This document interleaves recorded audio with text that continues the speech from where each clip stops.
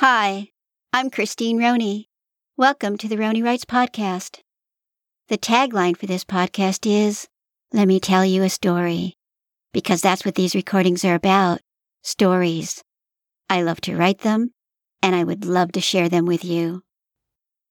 This is episode 9 of One Perfect Line, an Ellie Bay mystery. We are continuing today with chapter 14. So let me tell you a story. One Perfect Line by Christine Roney. Ellie was getting the loft ready for open mic night when she heard Quinn call her name. She went to the top of the stairs. "I'm up here," she yelled. "I'll grab some coffee and come up," Quinn yelled back as she walked toward the coffee cart. She poured herself a cup of coffee, opened the small refrigerator, grabbed the half and half, and walked toward the stairs just as the front door opened and a group of teenagers burst in. "Do you have Sam Recon's new book?" one of the older boys asked. "I don't work here, but you'll most likely find it with the new releases," she said, pointing to a table near the front of the store. "Thanks," a young woman said as they headed toward the table. Quinn went upstairs, where she found Ellie sitting in the back going over that night's sign-up list. "I miss seeing Michael's name," she said as Quinn sat down. "Where is he?" "He's doing a show in Milwaukee tonight." "He'll be back before you know it." "Actually, he said he might fly back next weekend." "I hope he does. Recon's book seems to be popular. There's a group of high schoolers downstairs looking for it." "I've had a hard time keeping it in stock. I have to confess, though, I haven't read it." "I think I'll buy a copy. I could use a good read." Quinn was quiet for a moment. She took a drink of coffee, then set it down and looked at Ellie. "Ollie's wife got really upset when I asked her where her son was at the time of Alice's murder." Ellie cocked her head. "Do you think he's involved?" "Not really, but I like to place all the players on a map and see where everyone was at the time of the murder. It's a thing I do." "Why do you think she got upset?" Quinn shook her head. "Natural protectiveness, maybe? I'm not sure." Ellie heard a noise downstairs. "Just a minute," she said as she walked over to the top of the stairs and looked down. A young man stood near the bottom of the stairs. She listened for a moment, but didn't hear anything unusual. "Let me know when you're ready to check out," she called down. The young man looked up at her and nodded. Ellie went back to the table. "How long is she staying in town?" she asked. "I don't know. She's renting a vacation home out by the beach. I'm not sure why she's here." "Well, they are still married. Maybe Ollie wants her close." "Maybe." Quinn took a drink of coffee. "I have some good news. The attorney for Ollie's cell phone company called, and he's having the cell site location report delivered to me tomorrow, along with Ollie's phone records." They both turned as Sam stepped onto the loft and walked toward them. Ellie turned back to Quinn. "Great. Now we'll be able to see where Ollie was between 1 and 3. "The records will show that?" Sam asked as she sat down. "The cell site logs should. Every time a cell phone taps into a wireless network, the carrier logs a time-stamped record of the cell site," Quinn explained. "The carriers have the capacity to pinpoint a phone's location within 50 meters. Wow. If the records back up Ollie's story, I'll try to get the judge to dismiss the charges against him at the preliminary hearing." "So my carrier knows where I am right now?" Sam asked. "Afraid so." "Even if I have location turned off?" "They can still see what cell towers your phone pings. If your phone is on, you're being tracked."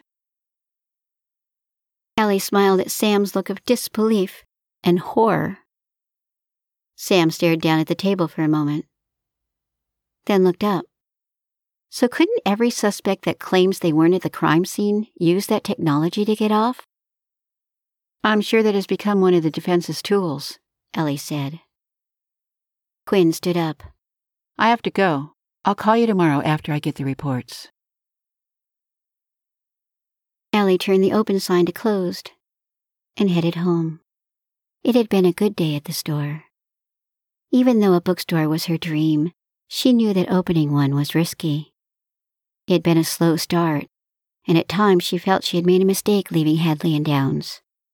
She smiled, remembering when she came up with the idea to rent table space. Unconventional? Maybe, but worth a try, she had thought. And renting space to a few hand-picked tenants had helped. But what really turned things around was the way the community embraced her. Ellie was pretty sure it was the loft that did it. People enjoyed the open mic nights, and the local musicians and other creatives liked to hang out there. As she drove home, she reminded herself that she needed to book next month's author. She had recently read a science fiction novel and thought the author a good choice for a reading. She'd call the publisher in the morning. She opened the front door to her house and instantly felt something was wrong.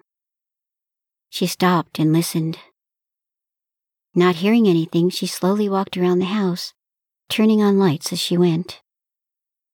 Everything seemed okay. She chided herself. It wasn't like her to get spooked. She thought again about getting a dog. If she could find a dog like Jake, she would do it, she thought. She walked to the back room, and a chill shot up her spine. One of the panes of glass on the back door was broken, and the door was unlocked. Ellie's heart raced as she stood looking at the door. Then, quick as a rabbit, she ran and threw the deadbolt. She backed a few feet away from the door. Someone had broken into her house. But why? She hadn't seen anything when she walked through. She needed to do something about the window. She needed to check the house again. She needed to call someone. Her mind was whirling. She forced herself to breathe. She walked to the door again and flipped the switch for the backyard light. She looked out. Whoever had been there was gone. She turned the light off and walked to the kitchen, the only room she now realized that she hadn't checked. Nothing seemed to be amiss. She took her phone out of her pocket and tapped Michael's number.